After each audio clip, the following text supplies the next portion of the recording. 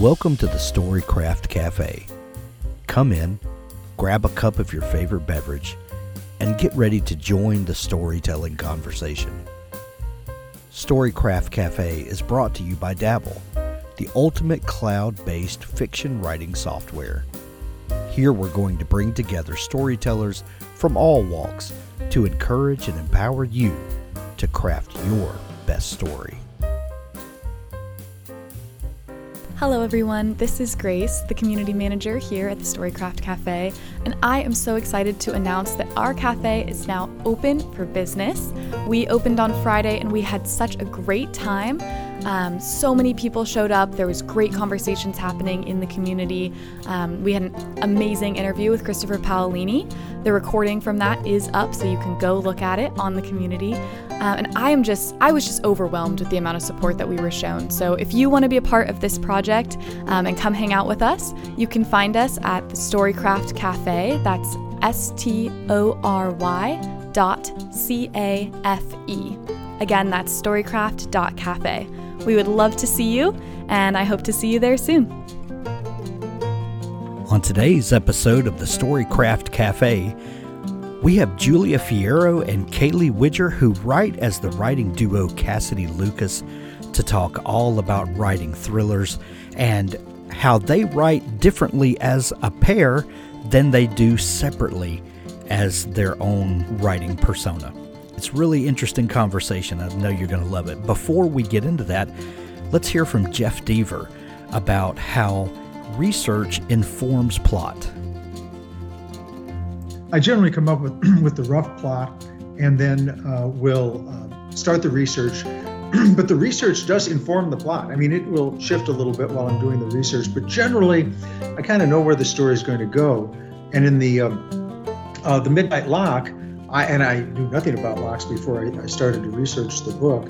I actually came on the idea because I was locked out of my house and I saw a locksmith get into the house in just seconds. And I thought, well, that'd be a great idea for a book if I have a, psychotic individual who has studied lock picking and then breaks into the somebody's house and in the Midnight Lock, he doesn't kill anybody. You think he's a serial killer. No, I'm tired of serial killers. We see serial killer books and movies all the time. If an alien came down from the planet Xantar and started to read crime thrillers, he'd think, oh no, there's just too many serial killers here. I'm going back home where it's safe. But he moves things around and then he leaves again, doesn't even touch anybody. And so, but there's something more going on, of course, and we can talk about that later. But that gave me the idea for the book. And then I did a huge amount of research. And I have to tell you, seeing this lock pick and then reading about picking locks, I thought, well, I really ought to try it myself. So I know what I'm writing about. And so I bought a set of lock picks, which are legal, at least where I live. Anybody out there, check your local jurisdiction, but I probably imagine they're safe. And I tried. And let's say after 2.5 hours and a bit of frustration and some words I'm not proud I said, I gave up. But at least I kind of got a sense of what it was like. And so that was all in with the research. But then the final draft of the book, or the first draft of the book, was about 100 pages longer than the final draft because I put too much information in. I fell in love with the topic and then realized it's not helping the plot. So I had to cut it out. Today, I'm super excited to have the writing duo of Julia Fierro and Kaylee Widger, who write collectively as the writing duo Cassidy Lucas. They have an amazing new book. It's called The Last Party, and we're here to talk about it today. I think you guys are going to love this book. I know I did. And welcome to the show, Julia and Kaylee. Thank you, Hank. So we begin each show with the same question, and we've got so much fun stuff to talk about today, but we cannot get to that yet until we tackle this first question. And we'll start with you, Julia. What is your first memory of wanting to be a writer or storyteller? That is a great question.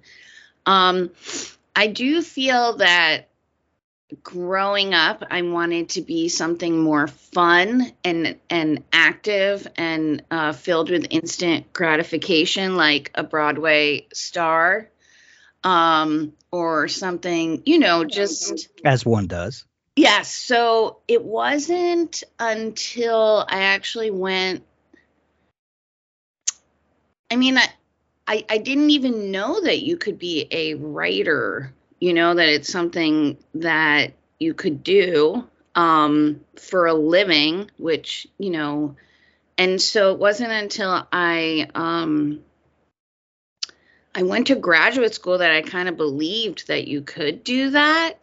But I had always loved stories. I especially grew up loving mythology. And so I think looking back that I was always searching for stories. And so I think it was really part of me from when I was really young. But it took me a while to sort of believe that I could do it, I guess. It took me a long time. It's so funny that you talk about, not knowing that that's a profession that you could actually do. There's a weird thing that happens when you're a kid, especially when you go to the library or the bookstore and you see these just shelf after shelf of books, and they're all stories that were told by someone.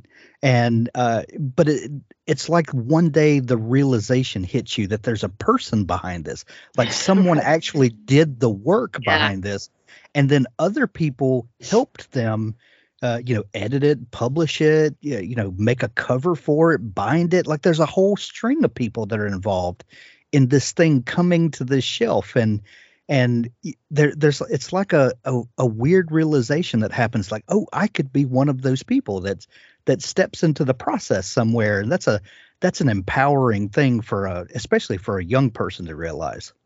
Yes, definitely. That was really beautifully said. You too can spend 4 years working on something with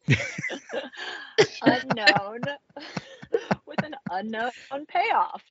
But exactly. No, you're right. Exactly. I mean, it's still amazing. Like Chaley and I will be texting each other, and I'm like, "Wait, are we really publishing our 4th novel? Second novel together?" Right. It's pretty. It's almost impossible to believe, even though we went through every agonizing moment of all 4 of those books. But Hank, your question is one that I have a rare, very specific memory to answer with. I love it already. And I know what she's going to say. I began my writing life as a poet, and sort of maintained that ruse for 25 years or so before I transitioned into writing fiction. But I was 10 years old or 9 years old, I think, in 4th grade. And I grew up in Central Florida, where, as you probably know, Hank, from living in Mississippi, there are epic thunderstorms in the afternoons in the summer. And yes, and we've had those every Wednesday for a month now. Just horrendous. Only on Wednesday. Interesting. Yeah, Interesting.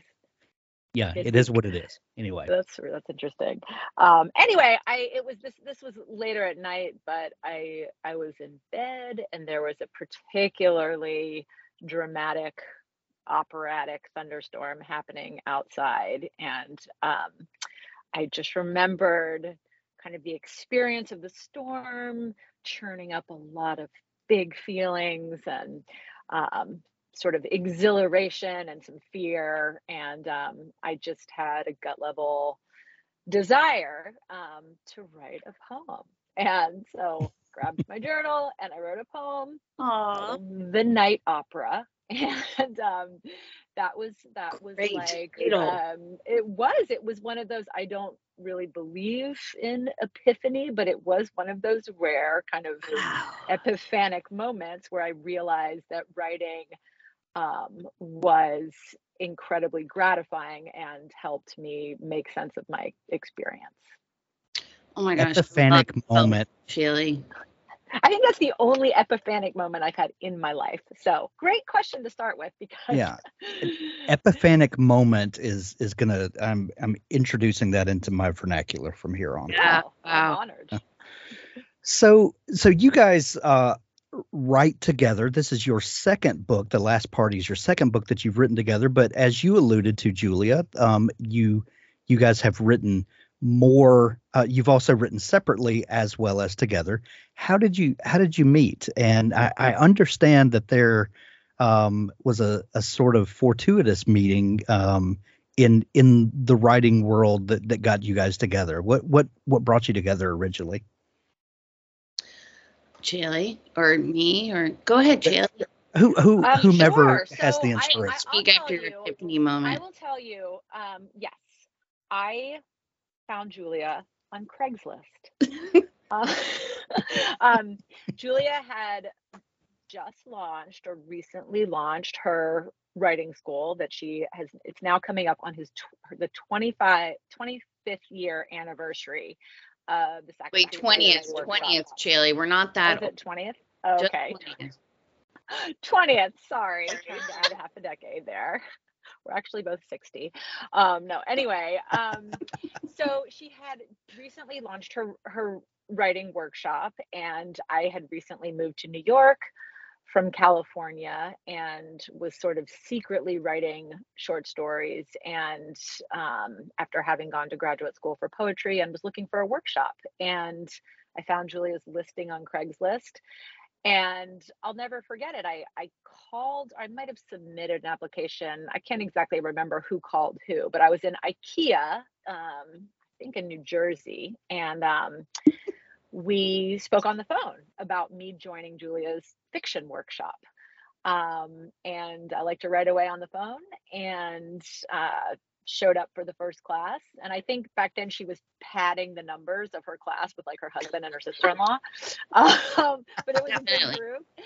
And I really, I left that first meeting feeling transformed.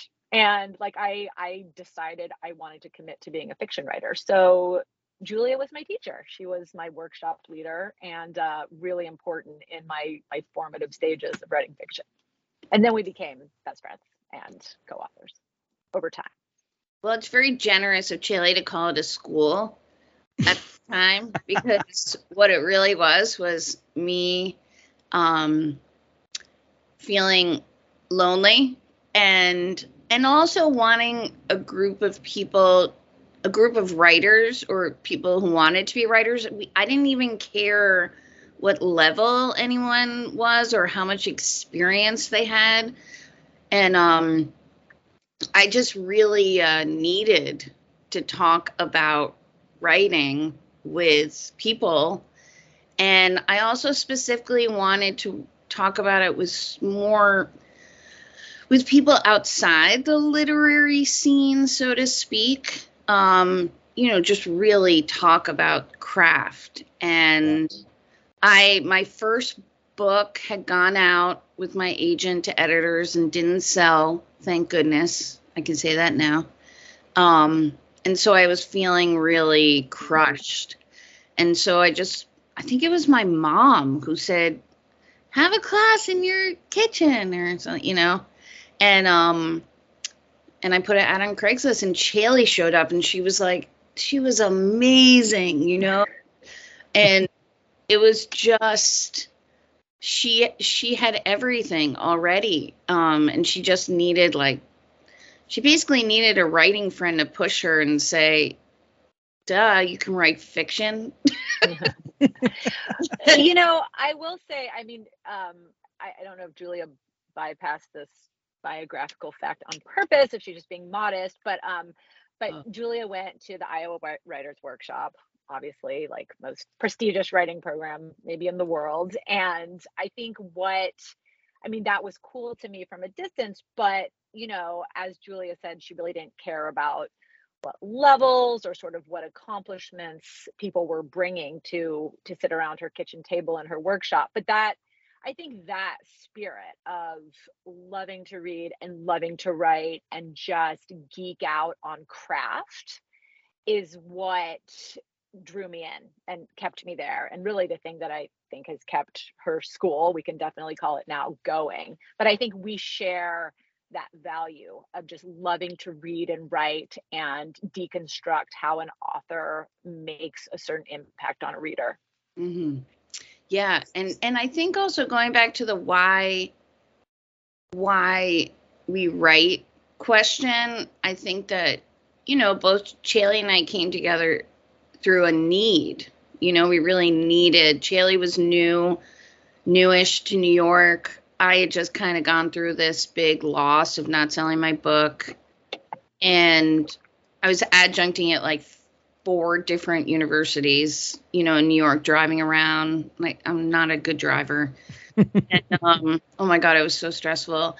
And I think that, you know, that it's called the Sacca Street Writers Workshop. And that came out of a need that I had for community and for other people, you know, who were like, you know, engineers, lawyers, poets, you know, stay-at-home parents. And I think it's similar to writing, you know, we do it because we need to. And it is true, you know, what Chaley was saying, she said it so perfectly, that we just enjoyed analyzing, you know, the crap out of fiction.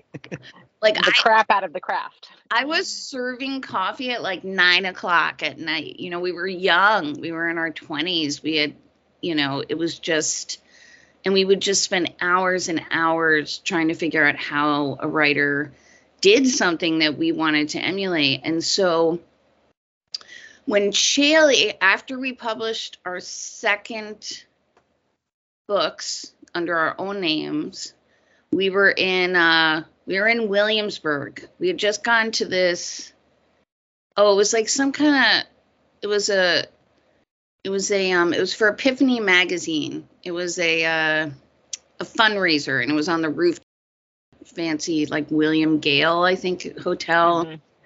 And of course, like, you know, it's all like broke writers and stuff. It wasn't, but we were in a really fancy place. You know, we were like, yeah, we're like on top of the world. And we got in a club, and Chaley said, "Oh, do you hear that? Oh no, sorry, I hear a little vibration." And Chaley said, "Let's write a novel together." And I was like, "What?" And then I said, "Okay," you know, not really thinking it would. Talk to me when you haven't had 3 glasses of champagne. And that was it, you know, and I knew that we shared this writer's brain. I mean, it's really incredible, the connection that we have with our writer's brain. You know, we can, Chaley can write a scene with dialogue and action and gesture, and then I can go in and add the interiority. You know, it's really, I mean, it's really unique, you know, it's hard to imagine like a painter doing that, but that is kind of what, you know, we're doing. Like we each add layer after layer and take turns, to make like a complete painting, you know. Sorry, let me ask Hank, you this. Probably a much longer answer than. No, that was great. I mean, but I have to ask this. Sorry, go ahead, Hank. Chaley comes from a background of poetry and brings that certain view of the world or and skill set, that like there are certain tools in a poet's toolbox that they have and that they utilize. For the writing that you do by yourself, Julia, where do you see yourself fitting in the spectrum of kind of what is your natural genre that you land in, or your natural writing style, like aside from what then becomes when you become Cassidy Lucas, where do you fit? Well, it's interesting. Wow, you have really good questions. These are great. This is really like at the heart of it. Um, well, Chaley, we made sure that we we beat the poet out of her in fiction workshop. She's dead. Because while she's still, obviously, I can't even pronounce the epiphany word, epiphanic, whatever. She still got the chops. She is really a fiction writer. Well, I think Chaley is so adaptable. She can write poetry. She could write a screenplay, I'm sure. I don't even know. I think she has. I am not as adaptable. I feel like with my first two books, I guess they're more what you would call literary fiction or literary commercial fiction, like literary fiction that's not going to hurt your brain. Yeah. And then for these two books under Cassidy Lucas, we were striving to create a more what, I guess you would call a commercial experience, like a thriller. And then, this next one is a mystery thriller, The Last Party. So, but I feel like I just wrote the way that I always write, that for me, the only thing that matters in writing and in life really is story. I mean, like I accost like strangers online at Trader Joe's and force them to tell me a story or something. It's just, I get bored really easily. And, and I see it in my kids too, particularly my son who has the same hyper brain, energy that I have. Yeah. Like if he's not in front of a screen, he's like walking around the house, like, who wants to hear a story? And I'm like, oh, please, And then you think to yourself, oh, I did this to this kid. This is my fault. I mean, I had my copy of like DeLayer's illustrated mythology book, like all, messed up from carrying it in the woods as a kid. My brother and I would play like these mythological games. So I was just waiting to give it to my son. And he really influenced the ending of my second book, The Gypsy Moth Summer, because of that. So I do think for me, it comes from a more, again, back to the need, like a pure need to tell stories, and to hear them and shape them. Because it was really shocking when I got into the Iowa Writers Workshop. I don't come from intellectuals. I mean, my parents, my mother was very smart. My father's very smart, but, I didn't really realize what I was walking into. And everyone there was so educated and had wanted to go to the Iowa Writers Workshop their entire lives. And again, I just wanted to be a Broadway star or something. But I do think that it's all about story. And it's really amazing to have a friend that you care about so much and admire and feel safe with in that mental, creative space to shape a story with. And that's what Chaley and I get to do. So it's remarkable that we can do that together and that somebody actually wanted to publish what we came up with. So let's go back to that moment when you guys, said, let's write a novel together. And Chaley, what was that moment like for you? What was that? Yeah, one thing that I love to hear people talk about, because this is where some of the pure magic of writing comes from, is that we can study craft and we can pick apart the way a writer describes the scene, the setting, and the emotional charge that comes from it, and we can go through all that, but there's still something magic that comes from the fact that at one moment a story does not exist in any form or fashion. And then either a character walks onto the stage of your mind, or you start thinking of a setting, and then you start casting that setting with imaginary people. And then, something magic happens. It comes in and it becomes alive. And then as a writer, it's your job to excavate, that story and to dig it out and to carefully pull it out and then hone it and polish it until it becomes, a thing that sits on a shelf somewhere. But it becomes something out of nothing. So what was that first moment like when you guys first started, thinking about doing this together, and, where all the synapses are firing, and, all of the creative possibilities, or, that first moment of when you start thinking of a story and ideas are just flying around and all the excitement that comes with that. What was that moment of creation like when your writing partnership first came alive? Wow, that was just such a beautiful and lyrical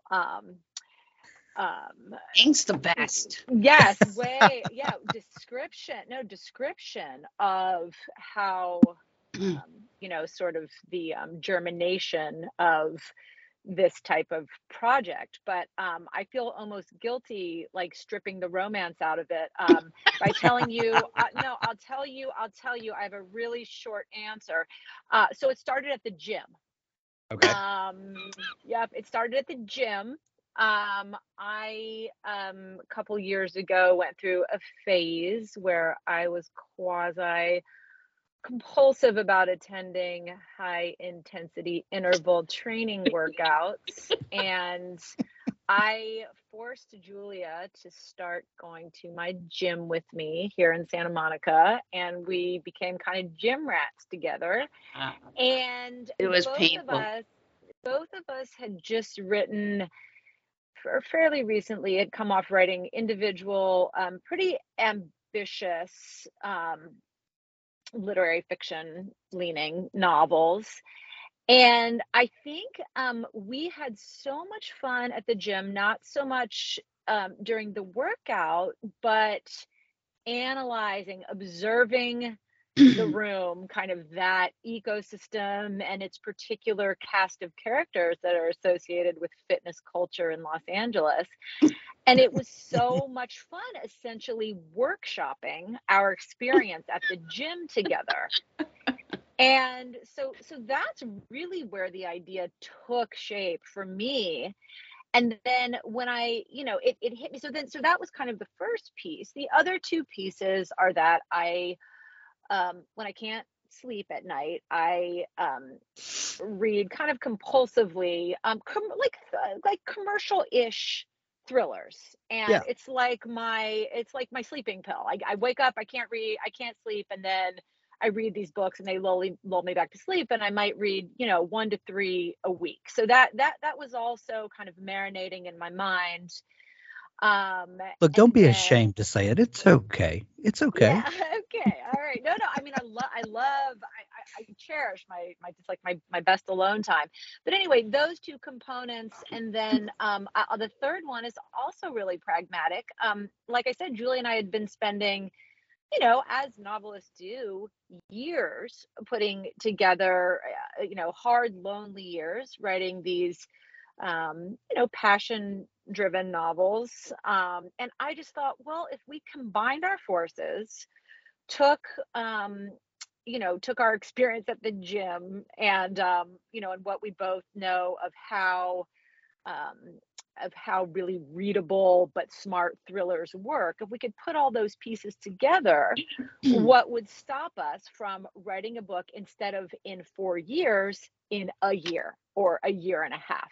So it was really like circumstantial and practical, and then definitely informed by this sort of magical readerly brain that we share. But then it all kind of came together on that night that Julia already described in Brooklyn.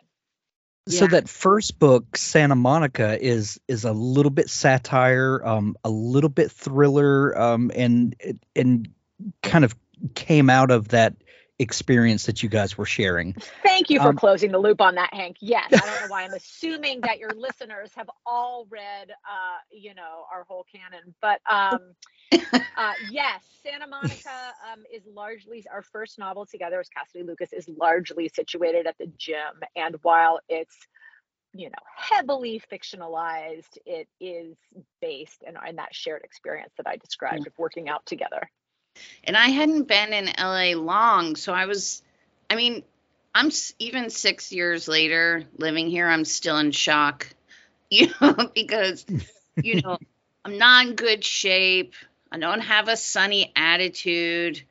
You have to high five a lot at the gym, which I just, germs. I felt that way even before COVID. And so This was like, I was athletic as a young person, but this was the first time in like 20 years that I was sweating, and it was so brutal. Sometimes I thought I was going to throw up during class, and Chaley's like next to me, like running like a gazelle at like 120 miles per hour. And so it was such amazing material. I mean, yes, it was. It was. I saw a point of view opportunity in Julia's take. Outsider. Outsider. Anyway, sorry, Julia, go ahead. So, but the way that we work on the actual books, I feel like it's similar to how we used to work in workshop, where, for me, the best way I can, I guess, help a writer is to just talk through what is it that you want to do with either the story or this novel.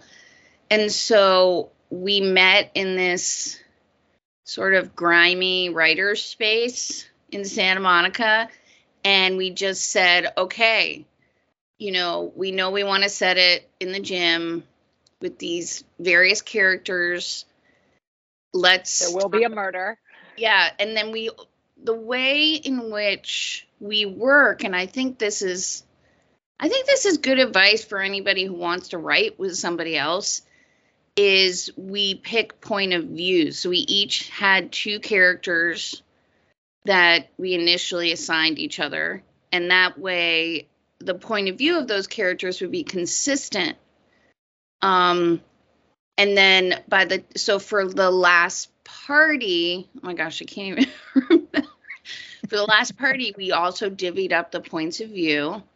And then we said, okay, here's the general sort of arc of the story. Like we didn't know exactly what was going to happen at the end, right in the beginning. And I do have to say that working on story or plot like that with somebody else, I feel like one of the biggest things that I came out of this partnership with is that I always question my ability to craft a good story, maybe because I want it to be just perfect, epically transporting. And I think I'm actually good at it, which of course makes sense now. But it was really amazing to, I feel like working with somebody else, kind of like couples therapy. Mm-hmm. It shows you it shows you your strengths and weaknesses, like definitely. Obviously I talk too much. I write too much. I'm too wordy. Chaley is there to like cut like 50,000 of my words or something crazy. So, that's, that was something that I was like, hey, if I had Chaley to help me with my first two books, which she did, some, so I do think that, it was really fun talking about the characters. I mean, texting each other, because it is normally such a lonely experience. You create these people, this world, this drama. And then when I'm writing a book, I don't talk about it really with anybody until it's done, usually by myself, because I'm that fragile, even though I run a writer's workshop. And and so, even after the Santa Monica was published, or after we handed in the last party, we could still text each other or talk about like, hey, what do you think this character is doing? because there is really like a mourning period for me after I turn in the final draft of a book, and I'm like, okay, I guess that's it. We'll never see each other again, fictional characters. I don't reread my books after they're published. I'm so glad you said that, because, if we want to take this romantic view of writing and the creative process that we are, little gods in some, strange, self-created universe, that there should kind of be a mourning process that this thing that you've created is now coming to an end. And maybe that's one reason why people, write long running series, because they just don't want to let go of those characters. Oh gosh. Yeah. Yeah. I have problems with goodbyes. Like, this is probably one of the oddest things about me, but I often don't watch the last episode in a series, like a TV series that I've been watching for like years. I still haven't seen the last episode of Game of Thrones. My oldest daughter is that way. She'll call us and she'll be like, "Mom and Dad, y'all have to watch this show." She and her husband were watching it. And then, my wife and I will binge it over a weekend. And then, we'll be like, "Hey, Lauren, wasn't this amazing?" And she'll like, "Oh, I didn't finish it because I was enjoying it too much. I didn't want it to end." Oh my gosh. She's my kindred spirits. Yeah, it's so funny. It's so funny. But let me ask you this. Chaley, you write one thing, Julia writes another thing. When you come together as Cassidy Lucas, you have this other kind of voice, and you have certain there's a tendency to write certain types of stories. Do you feel like that Cassidy Lucas is this third entity in this relationship that you have with Julia? Does the act of writing with Julia create this other writing entity? Oh, that's such a deep question and a great one. Yes, I think so, for sure. I mean, I think together we've discovered that we have between us sort of a writing superhero. Like Julia alluded, it's true. And she can't exist in us individually. And I think Julia kind of alluded to this earlier, but where this third person has really taken shape is through our process. Even though we do divvy up points of view and tend to take two characters each that we have ownership for, where Cassidy comes in is that after we have a somewhat skeletal draft, in which we've each focused on our Julia's characters and Chaley's characters, then we switch. And Julia goes through and adds, as she mentioned, the interiority, the thoughts, the expositions, the real driving emotion, right, behind the external scene. And then I will go in, and Julia's often written, these amazing internal passages, and I will give them more of an external framework and situate them in dramatized scene.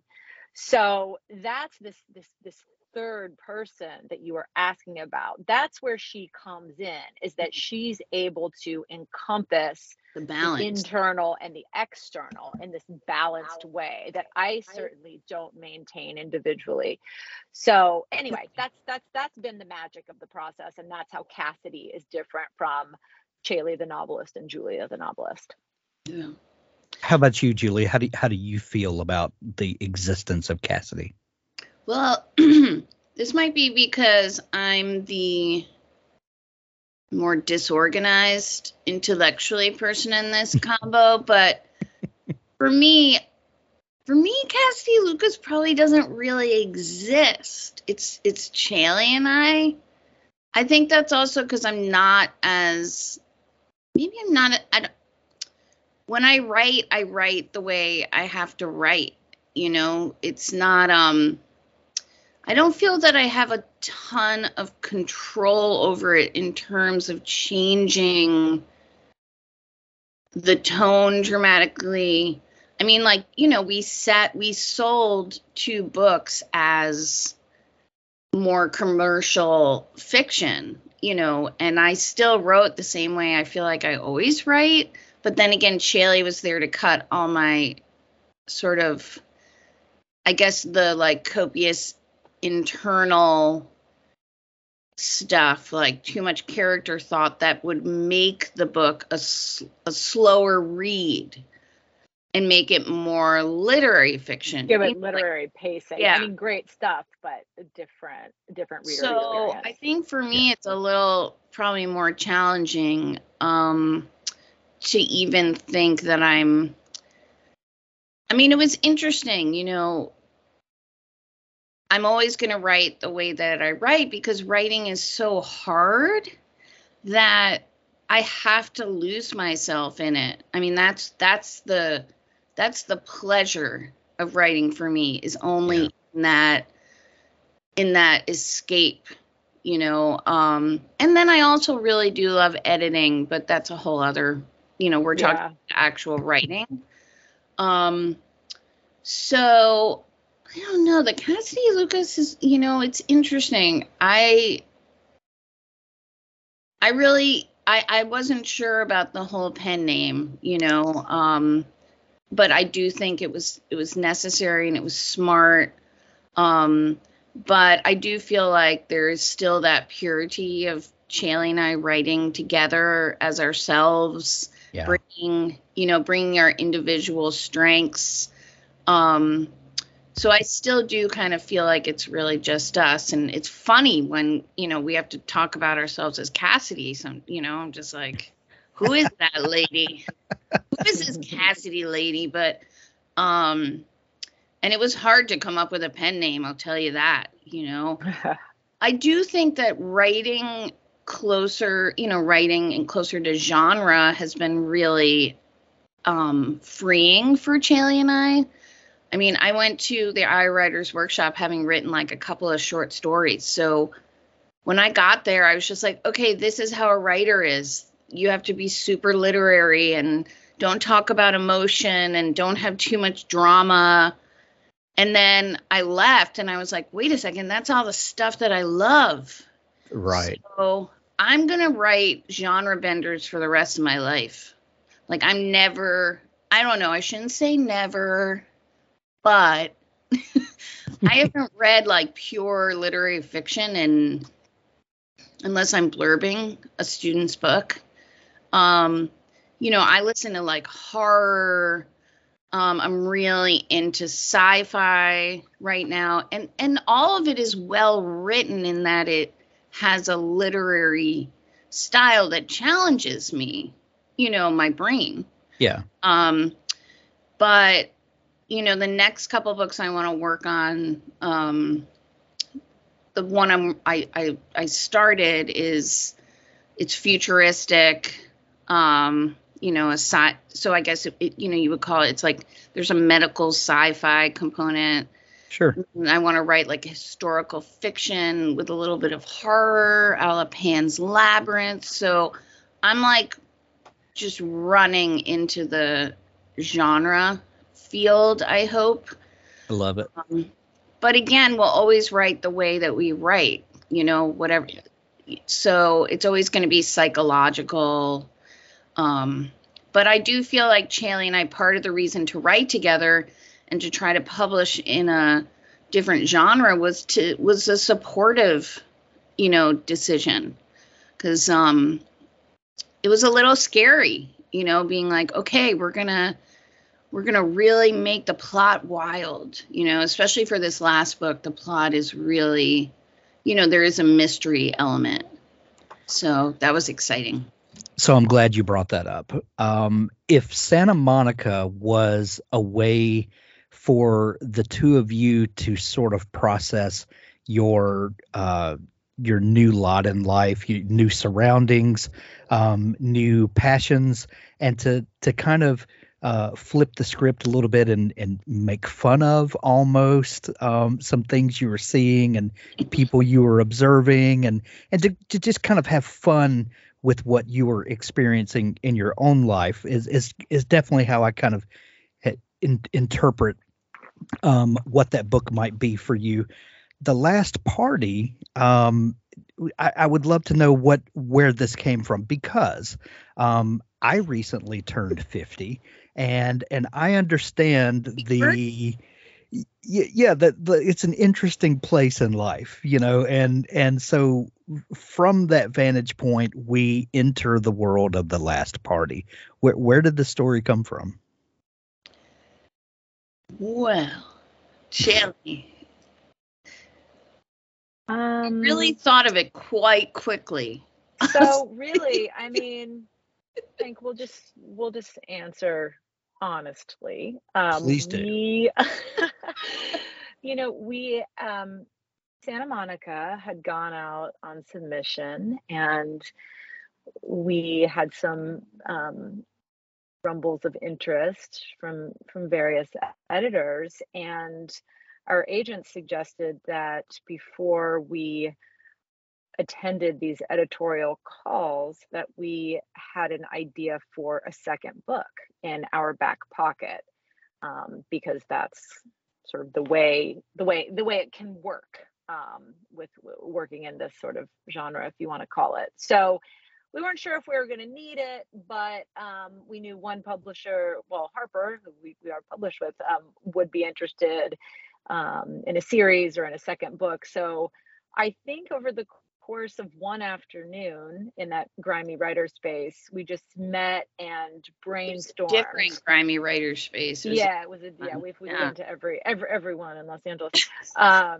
Anyway, I think we knew that we wanted, or I think Julia has always been a fan of the tight timeline framework. So we knew that we'd like to give ourselves that structure of a weekend, or it's like a 3-day getaway. And then we were thinking of books we knew they wanted to do kind of a locked room, a getaway structure. Yeah. But that we wanted to kind of also, that's like a convention, right, of a lot of thrillers, right? There's one that's coming out on HBO or something right now where it's like 20 years after the college graduation, at the reunion. It's a familiar setup. So we're fans of that familiar setup. It's a very handy device to work within, but we knew that we also wanted to give it a big twist to kind of flip that convention on its head. So we came up with those components in this brainstorming meeting. And then, we thought setting, we knew we wanted to have another SoCal, a very specific location. And we thought of Topanga because it's so distinctive in its quirkiness and in its beauty, and isolated, a little bit menacing. So all these pieces kind of came together in this brainstorming afternoon. We went to the call. We talked about Santa Monica. We pitched this yet to be written book, which at the time I think we were calling The Canyon. And it just all came together very quickly. But we really are fans of this convention, the locked room, friends with kind of old buried wounds. And then we knew we wanted to flip it. Yeah. So that was really the genesis.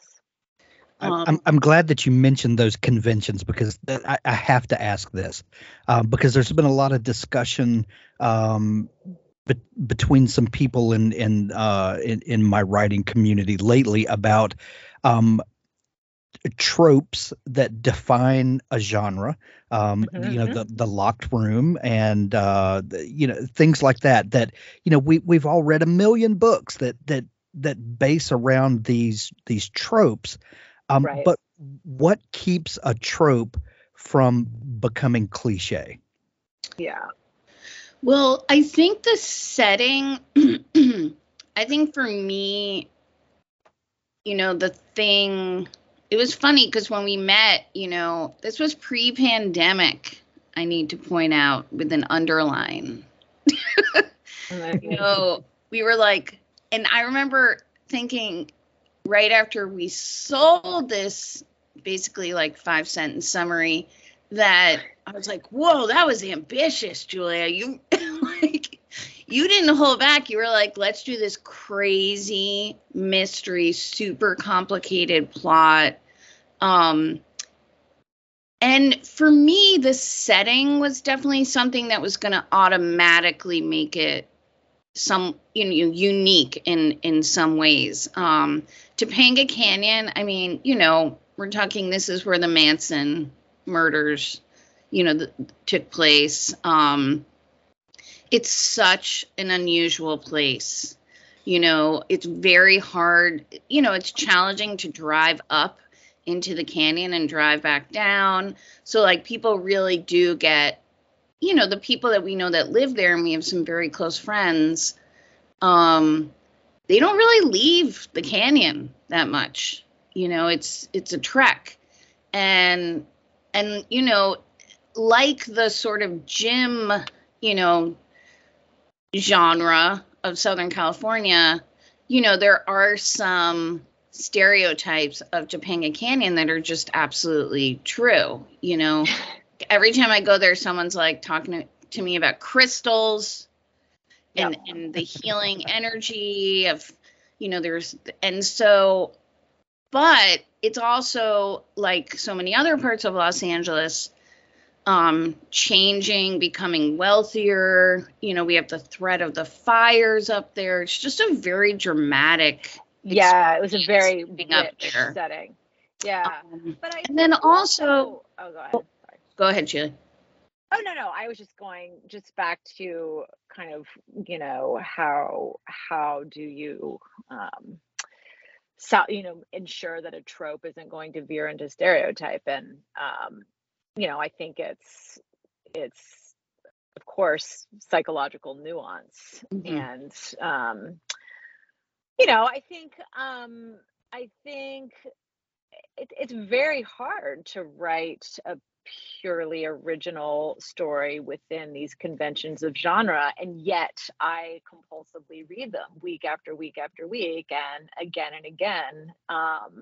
It sort of doesn't matter if the story is familiar, right? As long as the characters are complex and unique and distinctive, and it's like craft 101, but it still applies.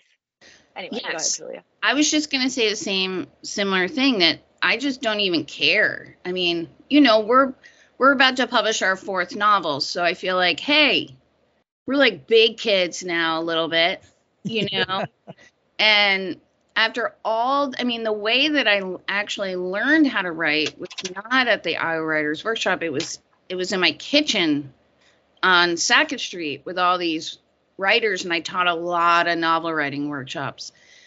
And I quickly learned that it's not the what that matters, the what happens, it's the how. Yep. Yeah. I mean, I don't even really worry about it now, because I know that I spend so much time in my characters' heads, like Chaley mentioned, the psychological nuance that, it's the characters that are going to make it unique. What do they need? What do they want? What do they fear? It's funny because my kids in school, I have my son's in high school, my daughter's in middle school. Both their parents are writers. It's so annoying. Like, when they fight, they talk about not publishing each other because they make comic books. It's like we've infected them with our literary nonsense.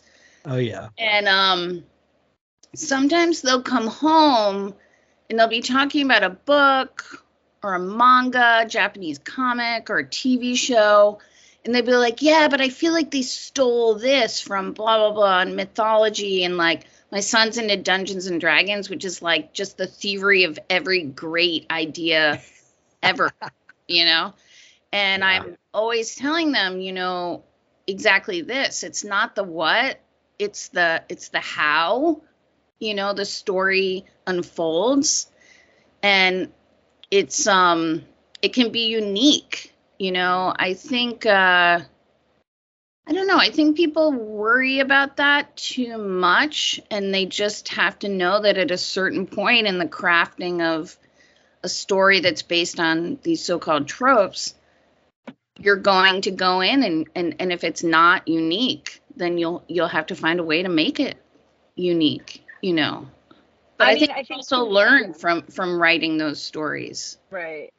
I mean, we faced this late in the game with The Last Party, Hank, in that we had finally dialed in the storyline, and we had this kind of very timely vaccine related subplot, and we were feeling pretty good about the plot mechanics of the book and most of the characters, but we realized the book wasn't done, it wasn't right, and really the problem was, to put it in very technical literary terms, we didn't know what Dawn's deal was.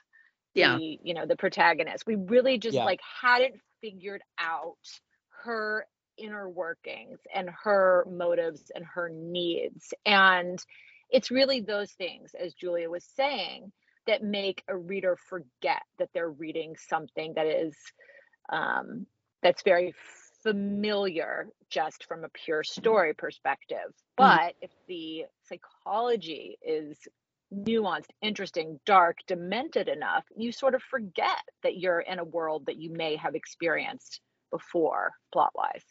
Yes, demented. I like it. I love it.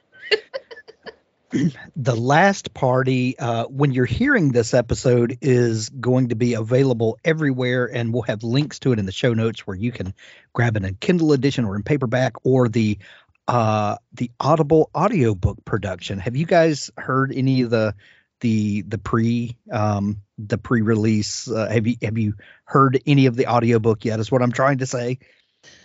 No, but I listen almost, purely audio. I only read on audio now, which is a whole other topic, but we did, it's very exciting when your audiobook is being made. Sometimes if you're lucky, you get to kind of weigh in on the narrators. So we do get listen to the demos. Yeah. Makes me feel like it's exciting. I really love listening to books while I garden, or, sometimes I try and do actual email response work while I'm listening to my true crime podcasts, and it hurts my brain, but keeps me busy. Yeah. Well, you can grab it in audiobook or Kindle or paperback, or go visit your local bookstore, and let's help keep local bookstores alive as well. The Last Party is a book that I promise will keep you on your toes the whole time, and it's a familiar story that takes you in unfamiliar places.